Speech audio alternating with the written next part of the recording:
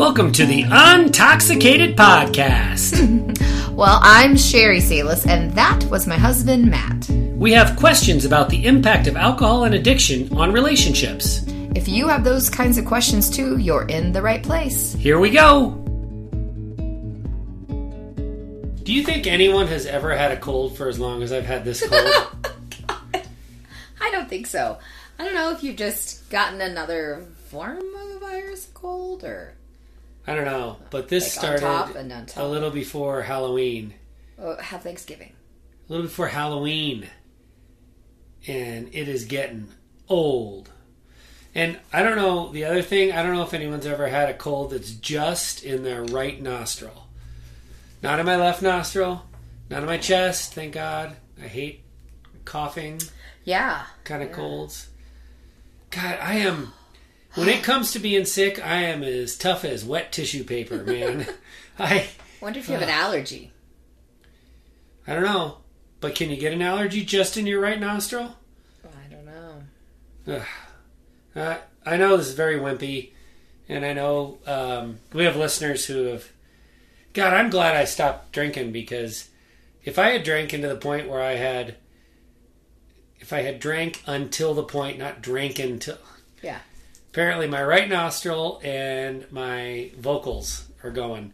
But if I had continued to drink until I had serious biological issues, I would... Could you imagine what a nightmare I would have been? Yeah, that would be pretty bad. You're always man sick, so... Yeah. Yeah. You're like stoic about stuff. I asked you the other day about that shoulder that's been bothering you, and I'm like, you haven't complained about it lately. And you're like, yeah, it's not any better. I've just decided I'm not going to complain about it. And I'm like, how does one do that? How does one stop complaining about something that ails them? I have no ability to do that. Sorry. No, you're good. You're impressive. I'm doing the, exercise things that I'm supposed to do, the, stretches and whatever. So it's better, but thank you for asking. Yeah.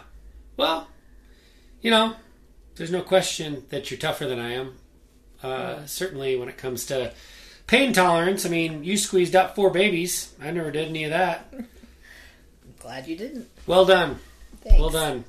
So, got a favor to ask of our listeners. I think in January, our first and so far only book, not the ebooks, but the actual published book that you can buy on Amazon, you can buy from our website, that has been out 3.5 years now. Can you believe it? 3.5 years. Really? It's been out that long? Yeah. Gosh, where has the time gone? And considering that we're like nobodies, and certainly we're super nobodies 3.5 years ago, I'm really happy with the way it's sold. Sold a lot, we sell some, for a while we sold some every day, and now we still sell some every week, and so I'm really happy with how it is sold. But I think it is time. So in January we are going to put the ebook, the Kindle version, 2024. January 2024. Next month we're going to put the Kindle version on sale for 99 cents. Ooh. And so I have a favor to ask of our listeners. I can't tell you how much it would help us if you got on Amazon and bought the Kindle version of our book while it is on sale for 99 cents. And it will not help us from a financial standpoint. We will not make any money. I don't even know if we'll make a nickel. I don't know how the math works. But we won't make any money when it's on sale for 99 cents. But what will happen is when we write our second book, it will help boost our publishing numbers so that publishers will take an interest in us, because one of the big things that publishers look at is track record if you have previous publication. Mm-hmm. And so the first time we published the book, we didn't have any of that. So we self-published. And, being able to show good numbers to a publisher is really, really helpful. A lot of people do this right off the bat. A lot of people sell their books for 99 cents right off the bat to boost sales. But I couldn't do that because my ego got in the way. I couldn't think about putting that much work and effort, and we got compliments on early book reviews that we shared with people. I couldn't take all of that and then sell it for 99 cents. I would have felt like a failure, or I just wasn't, we talk all the time about how important self-esteem is in recovery. Yeah. I did not have enough self-esteem to sell our book for 99 cents. Yeah, you couldn't have seen the benefit, perhaps, at the time, or maybe even 18 months, 24 months ago. Maybe you still would have been reluctant to do that because your ego and your self-esteem, was still kind of lingering. You know what's interesting? Annie Grace, who is the author of This Naked Mind, which is, I haven't looked recently, but the last time I looked, it was the best-selling book in the recovery category on Amazon, and had been for like 5 years. Just consistently the best-selling book out there. And I had a conversation with her, a couple of years ago now, and she wanted to sell her book. She wanted to give her book away, and she did for a while, for a good while. And then when she attracted a publisher, the publisher wouldn't let her give it away and made her charge. And I don't think she does the 99 cent thing. I think she charges what it's worth, as far as I know, as far as I remember. But she had such a different mindset. Her mindset was just, I think this is helpful information and I want to get it in everybody's hands. And so I really admire her for having that much self-worth, that much confidence to be able to view marketing her book that way. And even now, as I say, in January of 24, I think we should drop the Kindle version at 99 cents. It's still for selfish reasons. It's not just to get it out there to more people and help more people. It's because I want our listeners to help us by dropping $1 so that our book, like I said, I'm pleased with our numbers, but there's no reason to believe we couldn't sell thousands of more copies in January at 99 cents. So even if you've got a copy, like a hard copy, like maybe you bought one of the signed ones or whatever, if you would go on Amazon and drop $1, that would be tremendously helpful to us so we can sell a few thousand copies. Maybe that's optimistic, but 1,000 or so copies extra, and it'll help us the next time we publish. So I don't know. We'll see. 3.5-year-old book. Maybe I should stop being so damn proud of it and just give it away. And for the record, Amazon won't let us go below 99 cents. So that is, I think, what we should do. You okay with that? Yeah, absolutely. The book is called Sober Evolution. That's the main title. And then the subtitle is Evolve into Sobriety and Recover Your Alcoholic Relationship. I think that's right. It's been a while since I looked at the subtitle. I wish that you could see your face as you were trying to remember what the full title was. Because I remember when we were doing it, I was like, that's a really long title. And you're like, well, I was mostly right. They all do. Okay. Sober Evolution, Evolve into Sobriety and Recover Your Alcoholic Marriage, not relationship. Yeah. But you don't have to be married to read it. Yeah. I think we're much... Romantic partner, I think, is probably more appropriate, but who knows? There might be some tips in there for... But if you type in Sober Evolution with no spaces, boom, Sober Evolution, all one word, it's going to come up. Yeah. And then you'll see our names, so you'll know you're in the right spot. Yes. And 99 cents in January. Help us out, spread the word, drop $1. Can't tell you how much good that it'll do to, and I say it's for selfish reasons, but it really will help to spread the message that there is help out there, not just for people trying to get sober, but for the loved ones and for relationships as well, because the more copies of that book we sell, the more interested other people become in helping us spread the message. Yes. That's the short version. So, thanks. That's the short version? Yeah. like That's our my title. Short version. Did I mention that my right nostril has a cold? Yes, it does have a cold. Do you want to talk more about that? No, thank you. We need a new batch of listener questions. I have to admit that I have not done the best job ever of... You know how I'm like all organized with things and I have spreadsheets for like everything? Yes, well, it's that cold. It's just taking you down, mister. Well, we've been doing listener questions for like a year and a half now. And I've never created a spreadsheet for listener questions, and I'm not here to say that I'm going to now. But I have a folder for them, and I keep reasonably good track of them, and I'm sure there are some that we've missed. But one of the reasons it's tough is because we'll get multiple questions that are basically the same thing. Right, so we kind of roll it into just one. Because a lot of it is universalisms that happen in here. Indeed. So I think like I said, I'm sure we've missed some, but I mostly think we've addressed the ones that we're willing to address.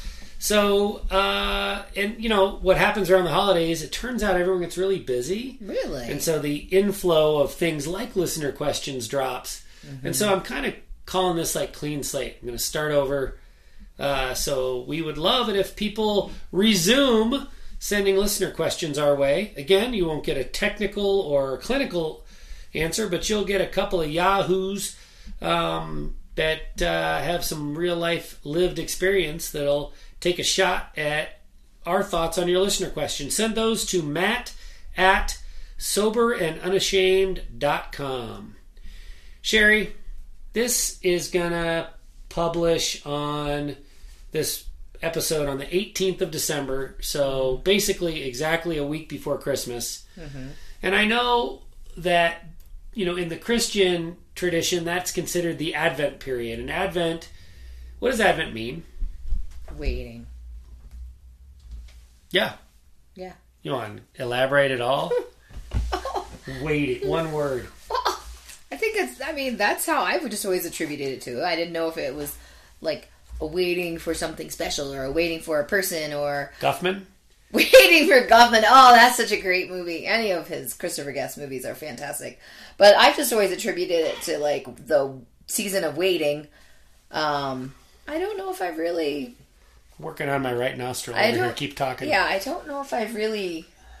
Maybe that's a good question I can ask the Sunday school kids this week at church if they know. I can help you prepare for the... Yeah. Yeah, I may have to change my whole children's sermon now. Yeah.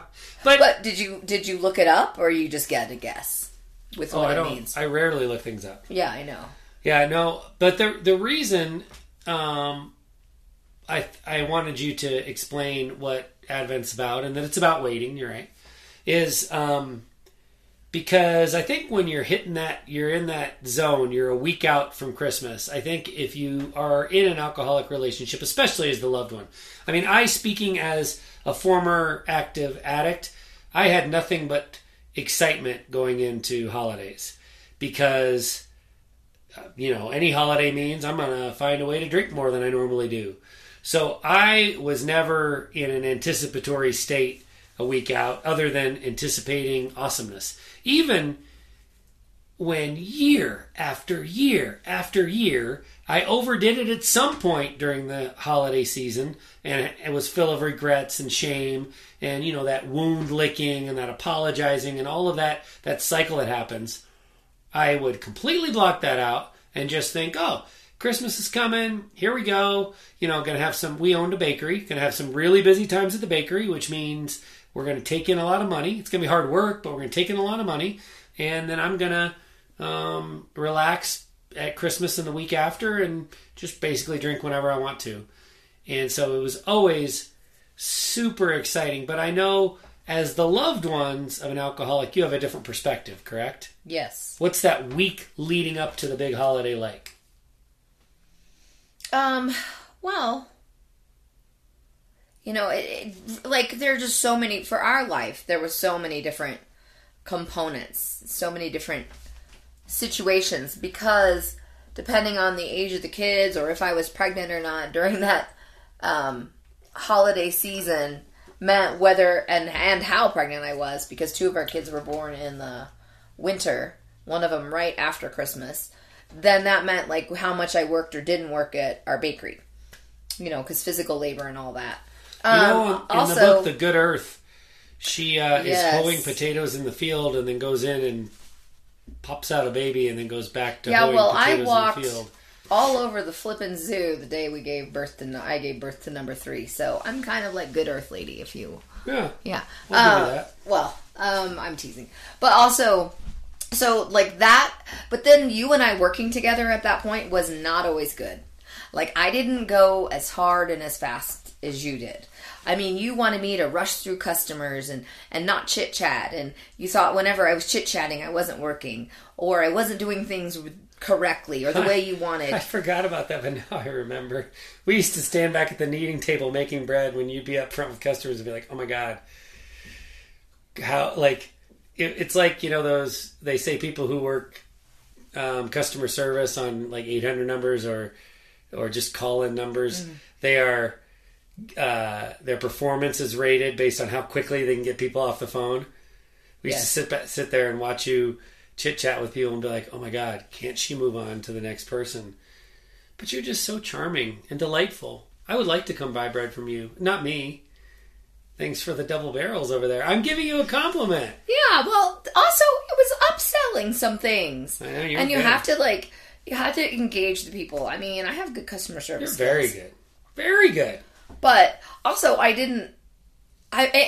felt like anytime I did need the bread, it's like, even if I had both of my hands going, you're like, can't you do another one? Well, I can't do one with my foot, you fucker. So I'm like, I am needing. Does anyone want some foot bread? Come on in. You know, like I would. It's Wednesday, never, foot bread day. According to you, I would never like roll the cinnamon rolls right and all this stuff. I was just kind of an ass. You were. Yeah. And, yeah. So it was never fun to work with you. And then... I mean, never? That seems... Okay, when you were drinking. Oh, yeah.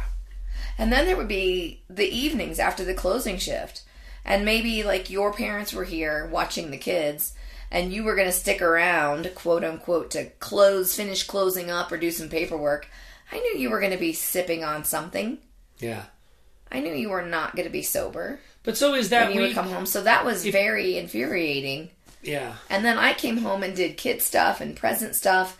And this was a time where you really weren't that involved in cards and the presents and the decorating and things like that. Like you did the tree, the lights, and outside lights. But in addition to the things that you experienced on a daily basis, were you worried also? Were you like, ugh? Worried about whenever the fight was going to happen and come? Yeah, for sure. Tell me what you mean by that. Well, I didn't know when it was going to happen. I knew it was going to happen at some point when your parents are here. You know, or shortly after, or we would have, you know, or we would have argued at our bakery. Or, you know, I don't know. I just knew it was always going to happen. Like one time, I don't know. This is like one time we were given a night alone. Like one we of went the to years. A hotel or something? No. Your sister and her family lived in Colorado, not too far away from here, for a short while. So your parents came to our house, but then also visited them and took the two older kids. Oh, I don't remember that. And they took the two older kids, so we had two babies? No. It was before we had the babies? It was... Come on, Ms. Memory over there. So I feel like... So I was... Yeah, so it was like New Year's Eve. Because they stuck around for 2 weeks that year, because we had given birth to our third. So we just had the infant. And so your parents went up to take care of our two oldest, and then your sister-in-law, or your sister's kids. So then she and her husband did a night out in a hotel. Oh, nice. Okay? So we were home in our house with a newborn. I'm going to just say this, with a newborn. I heard that, and you got drunk and shitty and hateful. And I'm like, I just gave birth, like, not too long ago. This was December 31st, and we had the baby on the 27th. And because we had gone to a neighbor's to have an early dinner, because we all had kids, so we all met over there, had like an early dinner. That couple had twins that were like 6 months, and I just saw you drinking. So I thought, even in the best of times, or possibly the worst of times, you know, like with our stress level, and the other kids were, you know, 4.5 and 2.5, and we had a newborn, and we had our bakery business, and that had been a year of a blizzard that kind of shut down right before Christmas. So this week before Christmas, when people are gifting their neighbors, all of that kind of just fell off once we didn't have that income. And I knew it was going to happen at some point. Do you think that's, I mean, I don't have an argument. There are lots of things I remember, that ended badly. I don't have any recollection of this. Do you think that I drank more because of how much sales revenue we had lost because of the blizzard, or do you just think I was going to drink more? I think you drank more because of that, of the stress. And you kind of and we were at a friend, so you were drinking their stuff. So, because you were so focused on the loss of money, and you were so hurt. And I remember I was crying to your dad, just like, oh my God, we've lost a whole week of sales, that this huge, chunk of our income for December. And, I was crying to him about it. So I knew that eventually the stress would catch up to you. And it did. And I remember thinking, you were like just being really snippy and jerky. But there was always, I think, with the holidays, you have family in town, it always adds a level of stress and anxiety, regardless. Mm-hmm.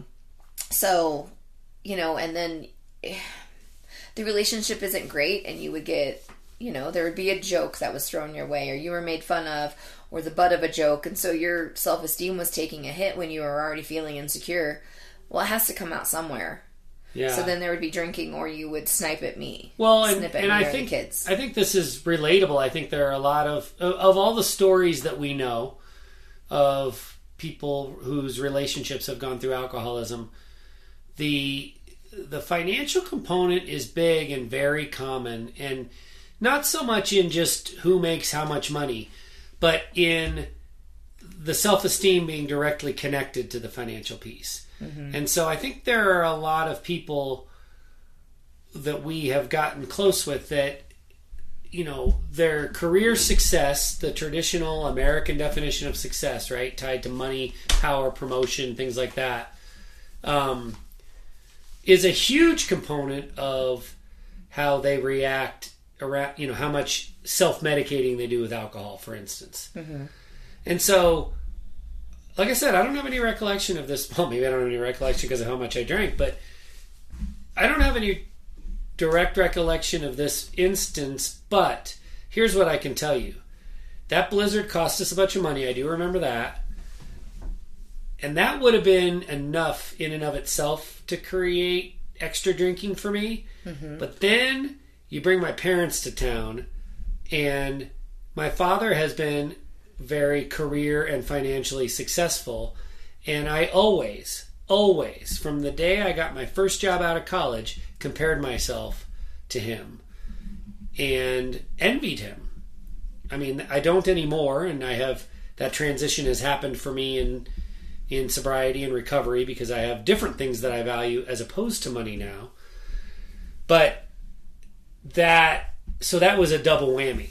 Not only did it cost us thousands of dollars because of the snow that week, but I also was embarrassed in front of my father because of, and you can't control the weather, but can't control the weather, but still to stand there in the bakery and have no customers. Yeah. Even if it's because an asteroid hit Colorado Boulevard in front of the bakery, I still would have taken that on myself. Yeah.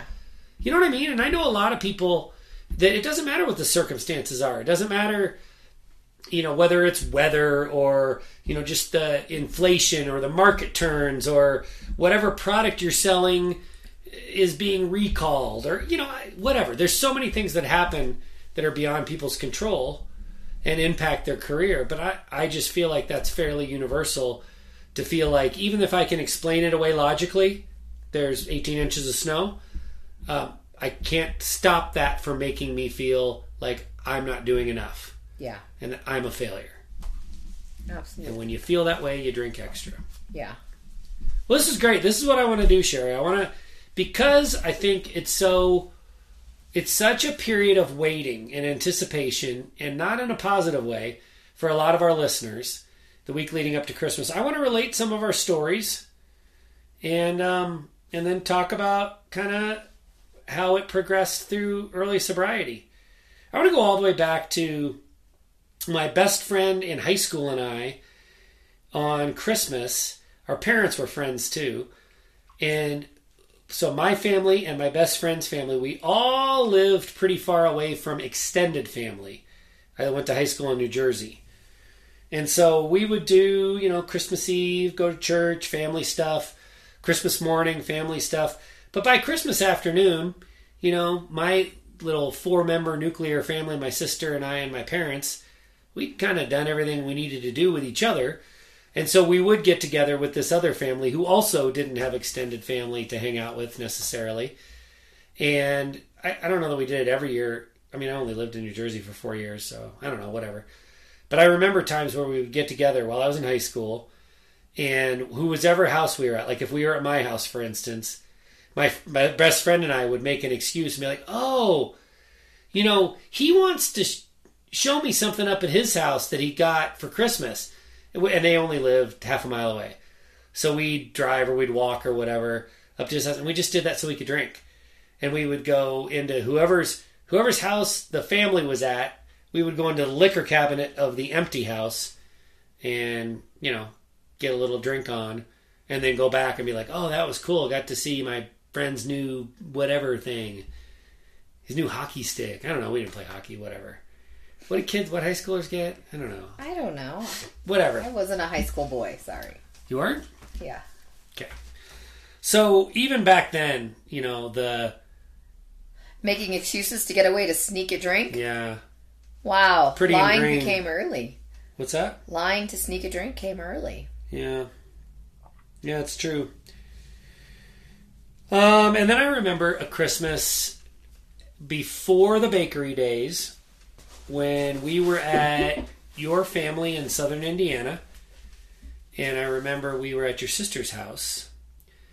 And I remember I was just drinking beers, one after another.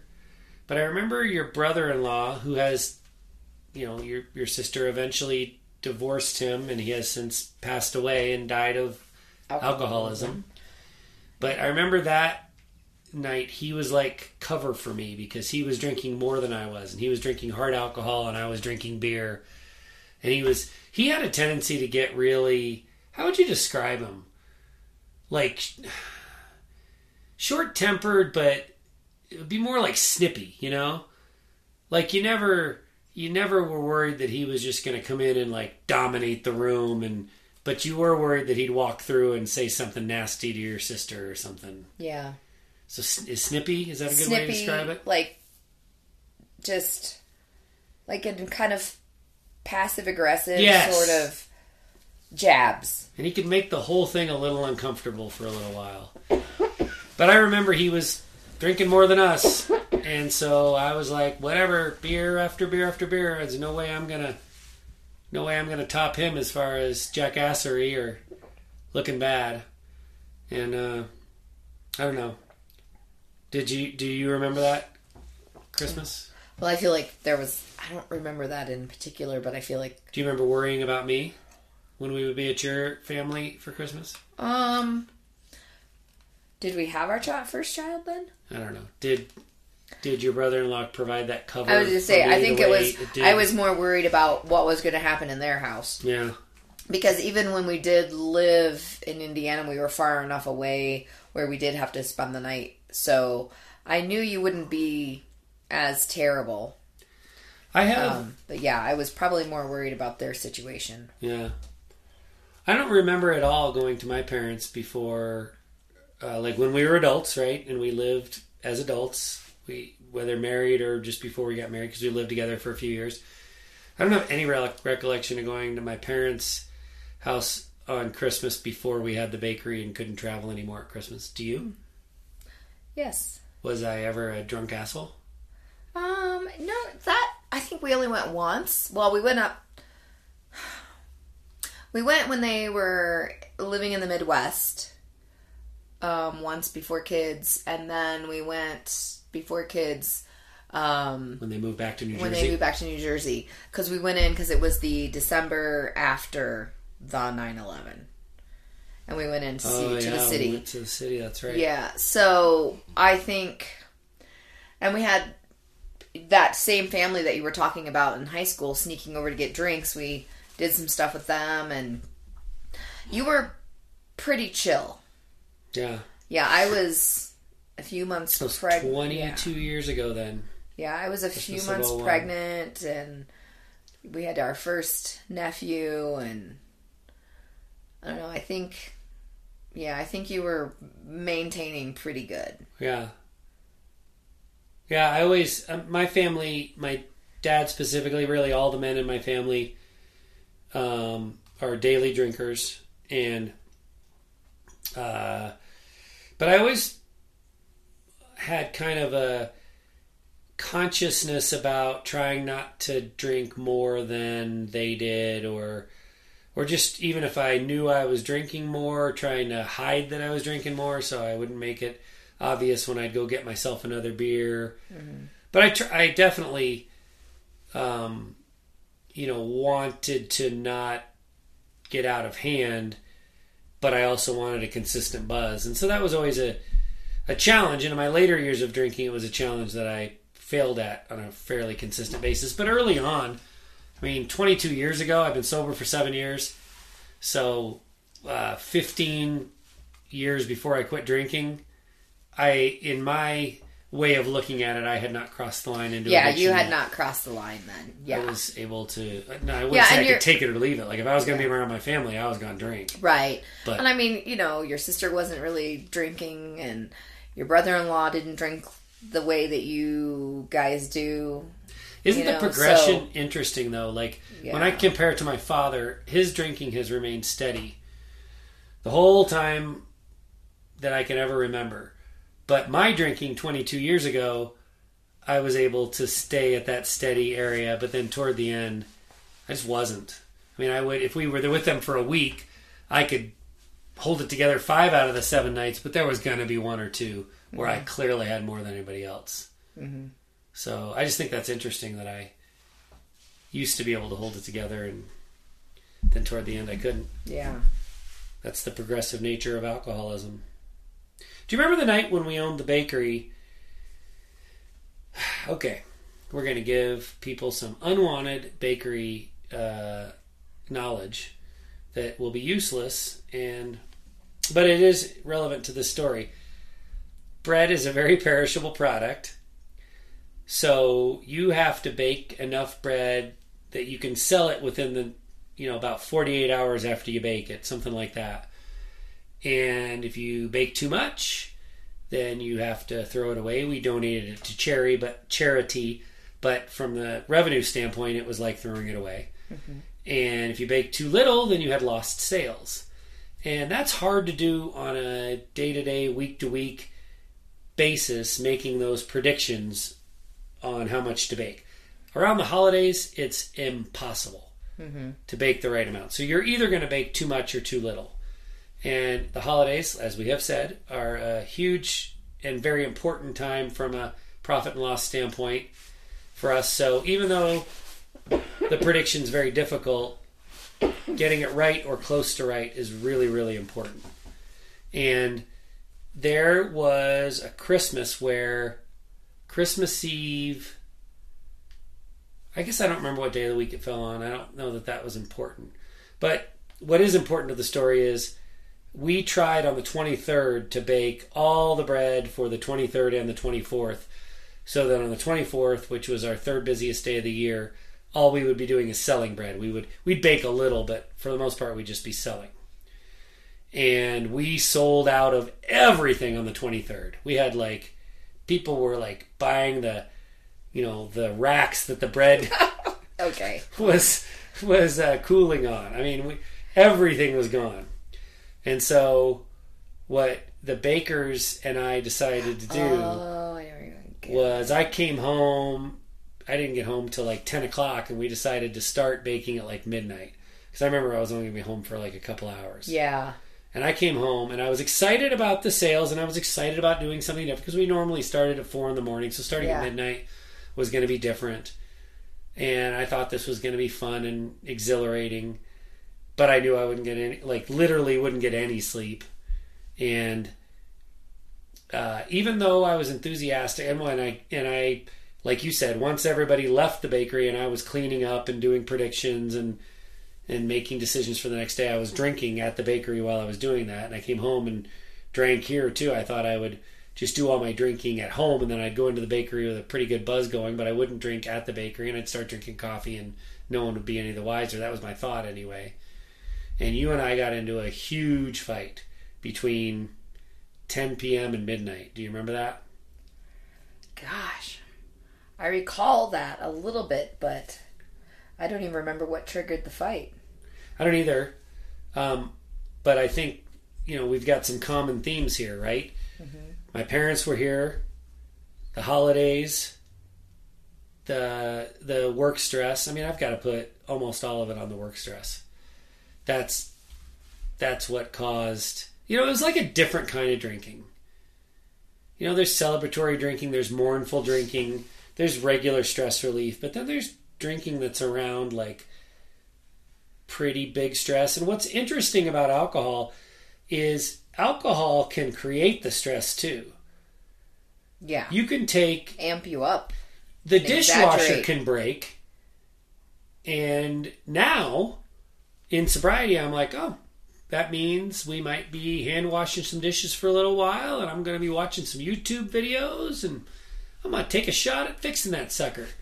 And if I don't, then we're going to go spend, I don't know what dishwashers cost, $500 at Home Depot, and we're going to get a new dishwasher. And the whole thing's going to take, 3-4 days max, and cost us max $500, which is not great, but it's not the end of the world either. And that's just how I view that. If the dishwasher broke right now, that's how I would feel.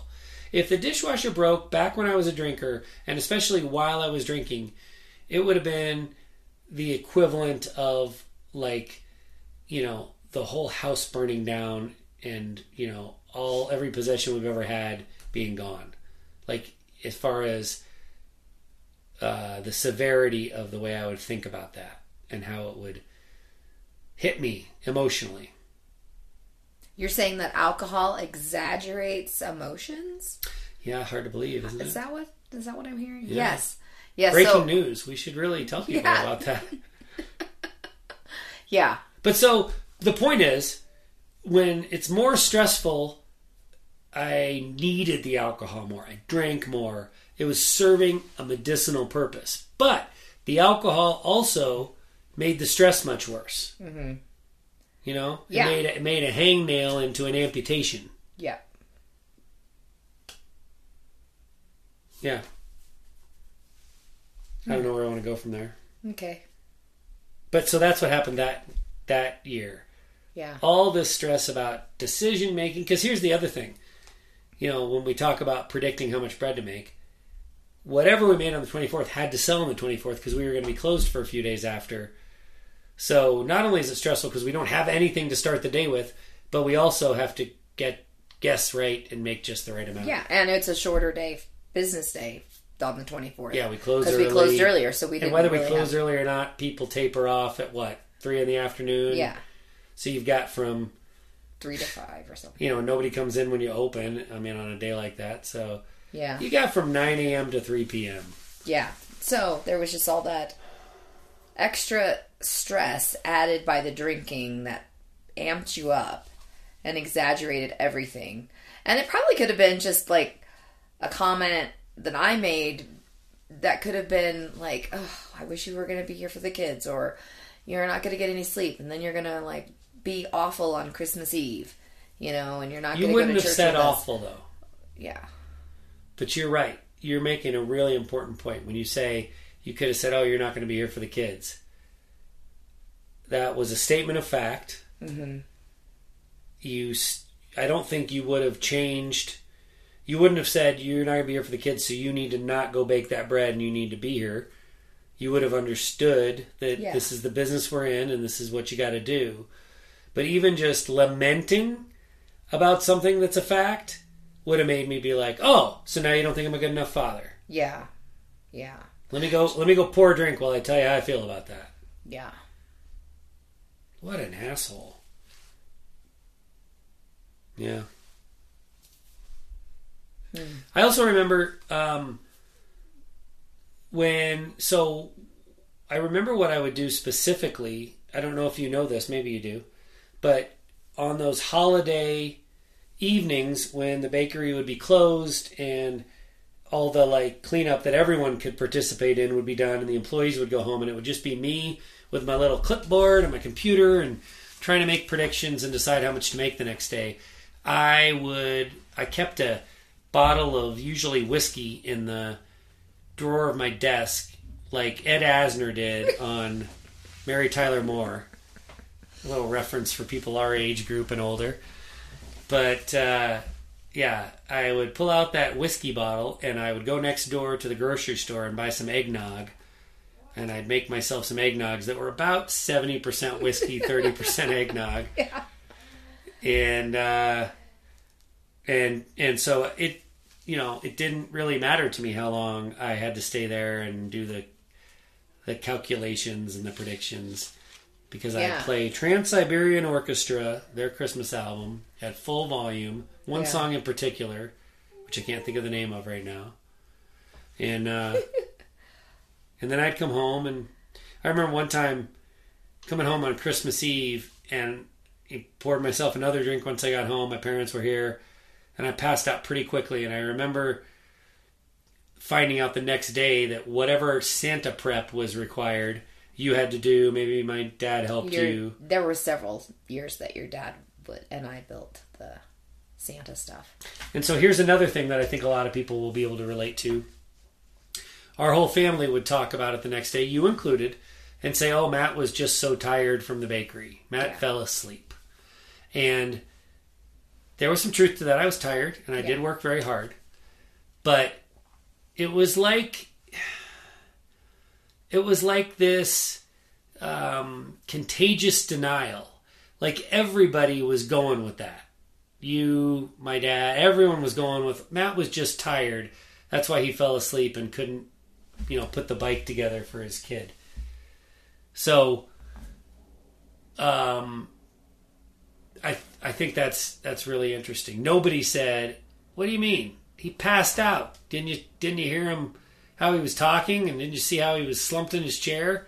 Yeah, he wasn't tired. He was drunk. Yeah, nobody ever said that. And I mean, so we would make those like sort of excuses, and I remember because this was like when the kids were, little. Pardon me. And the kids were little, and your parents were here. And you would always I would come in and work some, but you also wanted me to be here experiencing the holiday with the kids as much as possible. So I think, we made those excuses for ourselves. And to remind ourselves that you were being selfless in letting me be with the kids, I would, like I said, I would come in, but I didn't go in as early as you. I didn't stay as late. I would work a shorter shift so I could have family time, both with your parents and with our kids. Yeah, and that was part of it. And I think honestly, we kind of told ourselves that, even though we knew that you had passed out from alcohol.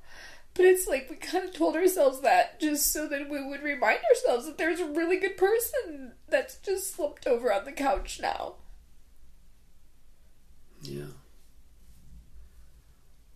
Well, I mean, when I look back at that person, I don't have a lot of good things to think or say, but you did work really, really hard, and you were selfless in a lot of ways. Now, whether it was, because you just needed some time to regroup after being so busy, I'll tell you at the bakery, and then you're like, I have this little break, this little time with my eggnog and whiskey and Trans-Siberian Orchestra and my numbers and predictions and. But I'll tell you something else that it was, that is a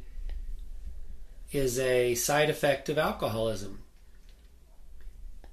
We've talked a lot about how control plays in. You are in an uncontrollable situation, and so you're grasping at control wherever you can get it. Same goes for me as the drinker. I think I'm controlling my consumption, but I'm not really. And minorly stressful things feel majorly stressful, so I'm not in control of those. So a lot of the, oh sure, you stay home with the kids, I'm gonna be the brave man and be so what's the word? I'm gonna take all the burden off of you and place it on me. That sounds good, but really it is, I have to make all these decisions. I don't trust you to make any of these decisions. This has to be all on me because I am going to suffer so greatly if this goes bad that I have to be able to do my best, make my best guesses, because the last thing I want to do is have you take over that role and then now I'm drunk and I'm mad at you if it goes bad. And I knew that would, so I would like intentionally put myself in lose-lose situations because at least then I would only be mad at myself. Mm-hmm. And I knew I would drink more. And this is all like back to the subconscious mind stuff. But looking back, I know that that's how some of the processing was. I couldn't, like there's so much stuff that you do now that I trust you with that I don't even like get involved in. And, you know, you make decisions like, you know, some of it's Christmas related, but just in general as well. And I know going in, this might go great. Or, you know, she might miss the mark. Who cares? Who cares? It doesn't matter in the long run. And I just didn't have that mindset back then. Mm-hmm. So don't give me too much credit for being gentlemanly or... Well, I mean... I also knew that you wouldn't trust me to do it. Yeah. So I knew that there... I mean, even for me to say, do you want me to come in with you to bake overnight? You know, you wouldn't have trusted me to do that. Yeah. Even though I knew what I was doing. Oh, you very much. I did it differently than you, but you didn't like the way I did things or whatever. So, I mean, I knew that it was, you know, you kind of, it was easier if I was kids, out of there. That might have been fun, but since our parents were here and we did have kids, young kids, I thought you should be here with them. But I wouldn't have traded places with you. I wouldn't have been like, somebody should be home with the kids. It should be me. You go into the bakery. Yeah. No. And you are a great baker. You have a culinary degree. You're a better chef/baker than I am. Somewhere along the lines, mimosas became a thing on Christmas morning. Do you remember how that tradition started? Your mother. Oh, really? Yes. Here's what I know. No matter how little orange juice you put in a champagne glass that also has... champagne, or not real champagne, but sparkling wine, whatever, you know. Mm-hmm.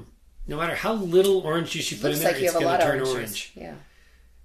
Imagine my excitement when I realized that a couple of drops of orange juice did the same thing as half a glass of orange juice. So I would always go off to the kitchen. I'll go make the mimosas. You guys all stay here. Stay comfortable. Sit down. No. I don't need help. No, you guys stay here. I'll take care of this. And then I'd go into the kitchen and I would make three half and half mimosas and one 95.5 mimosa of almost all champagne. Yeah. Yeah. So that was not all that great. I don't have any necessarily big stories to tell other than that. The only thing I would always worry is, you know, don't put mine down on a table where I'm sharing the table with someone else. Mm-hmm. In case they grab the wrong one. Yeah, we didn't have any wine charms for our glass. Yeah. Okay, here's a good one. Because this speaks to kind of one of the mental aspects of being an active alcoholic. For several years, our kids were young and they loved it. Or Nick liked to sleep in the morning, but the other kids loved it. We would... make some kind of little like musical routine that we were going to do Christmas morning to wake my parents. Usually we'd pick out a song on a CD and we're going to play it full blast on the stereo and have instruments and it'd be choreographed. We were going to march through their room and jump on their bed and do whatever to wake them up on Christmas morning. And on the surface, that looks like a really nice thing, a tradition that a father has with his children. But really, what that was me being able on Christmas morning early to show my parents, look at me. My eyes are open. They're not particularly bloodshot. I'm with it. I'm awake. So if you thought I passed out last night and drank too much, you were wrong. I was just tired. I'm fine. Look at me, I'm fine. And I'm going to use my kids as pawns in my ruse.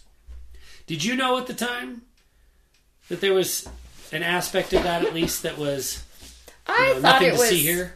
Well, I thought it was the nothing to see here. It's for show. Look how good of a dad I am. We're doing something funny. And I didn't know at the time.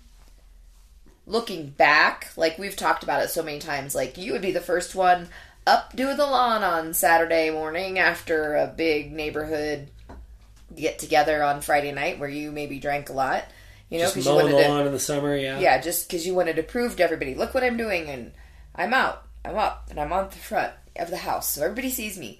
And that's the same kind of thing with your parents on Christmas morning, but I never put that connection together. I thought it was more of a, look how creative I am, look how good of a dad I am, look how silly we're being. Look at what a good dad I am. Look at the fun thing I'm doing. Don't look at all the money we lost at the bakery. Don't look at the thing that I'm ashamed about as your son. Look at how I'm bright-eyed and bushy-tailed and clearly didn't drink too much last night. It was cover. Yeah. It was bad. It's embarrassing. It's embarrassing to think back on it. Okay, so I think we've told a lot of stories that are probably relatable for people. If you are in the throes of it, if you're in it, as we say in our Echoes of Recovery group, and you are relating to these stories not in a past tense way, but like, here you are, it's Christmas week, and you're terrified about what's about to happen, I'm here to tell you that, there is good news. Sobriety doesn't fix anything, but it is a prerequisite, and it makes room for things to get better. Not immediately great, but slowly, incrementally better. And I want to share a story of one of my favorite Christmas experiences ever with you. I remember when we gave our oldest boy, our second oldest child, a new bike. And I know I was heavily involved with researching the bike. You were pretty much all together. I don't remember how involved you were. I remember, we had bought lots of department store bikes. We'd never bought like a Cannondale or a, I don't know what other bike. We never bought an expensive bike. Yeah. So we were constantly dealing with broken gears shit. that don't shift right. Just broken shit. Broken shit. Yeah. Brakes break and everything. So I wanted to get a bike that was quality but was also simple. I was sick of those. What do they call the thing that moves the gear shifts? The gears over. There's an actuator, or I can't remember what it's called. I don't know. Yeah. That's not the word. Derailleur. That's it. Can you tell me if I know what it's called? So I'm like, look, they've got these bikes that are just, it's like a little kid's bike, but it's high quality. It's super lightweight, one gear, no shifting. This thing's going to be awesome. And in my defense, even though he is 19, has his driver's license, all that stuff, drove for years here at home. He's now in his second year at college, and he lives pretty far off campus in a rental house. And he rides that bike to this day. And so he brought it home for Thanksgiving break. And rode it just so he could ride his bike. So I am very proud of that purchase. But that's not the part I want to talk about. So it was a high quality bike, and I was excited about it. And we had it hidden in our neighbor's garage until Christmas Eve. And then on Christmas Eve, you and I went out, after the kids were in bed, we went out front and we went over to the neighbors, and it was kind of the first time you'd gotten to get a good look up close to the bike, and we just rode it out front. We rode it in the street. And, that's right.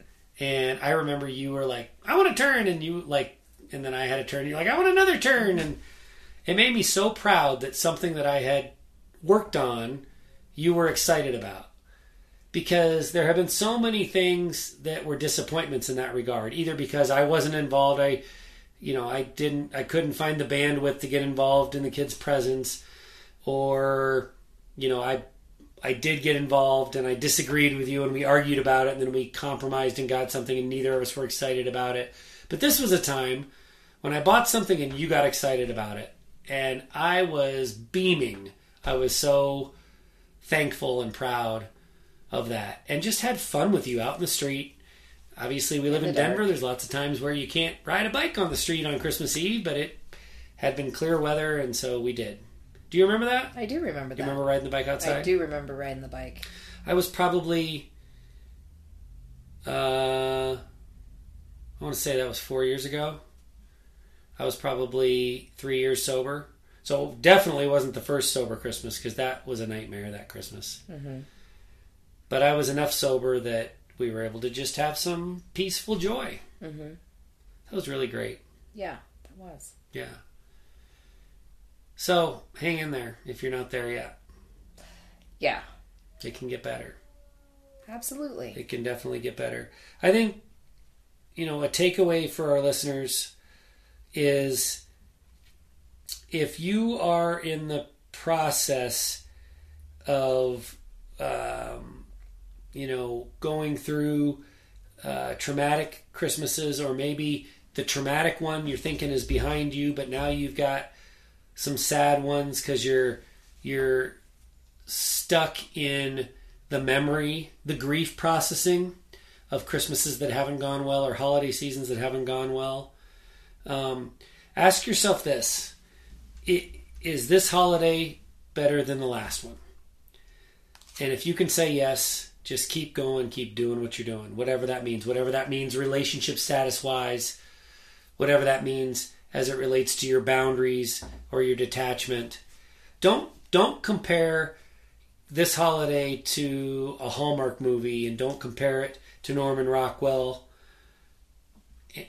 Compare it to last Christmas. And if it's getting better, keep doing what you're doing. Last holiday season, yeah. Yeah. And if it's not, then consider what changes need to be made that you're ready to make. Boundary setting, detachment, things like that. It's not easy, but it's not going to get better fast. But if it's incrementally better, if this holiday, if you have a little more safety, a little more peace in your heart, a little less terror about how the rest of this month's going to go than you had last year, then you've got to give yourself the accolades or the grace and the encouragement that that's progress. Because we didn't ride bikes in the street on our first sober Christmas, and we certainly didn't when I was still drinking. It takes a while to get there. Yeah. I love that bike. I do too. Except the seat. Every time I ride that bike... You can replace the seat. I know, I'm too cheap. Well, it's Nick's bike. Oh my God, does my butt hurt when I ride the seat of that bike? Yeah. Yeah. Well. Happy holidays, Sheri. Happy holidays. We will have another episode that will come out on Christmas Day. We want to stay consistent and be there for our listeners that if Christmas is going to be tough, we want to give you something, give you a few minutes of peace and connection, and we'll be there for you. So I'm looking forward to a good Christmas Day this year. Hope you are too, Sheri. Before you go, we hope you'll consider these 3 resources. If you love or loved an alcoholic, we offer support and connection in our Echoes of Recovery group. Check us out at echoesofrecovery.org. If you are a high-functioning alcoholic seeking methods and connection in early sobriety, we're ready for you at shoutsobriety.org. No matter who you are, there's something for you in our book, Sober Evolution. Evolve into sobriety and recover your alcoholic marriage. Go to soberevolution.org. For my wife, Sheri Salis, I'm Matt Salis. Thanks for listening to the Untoxicated Podcast.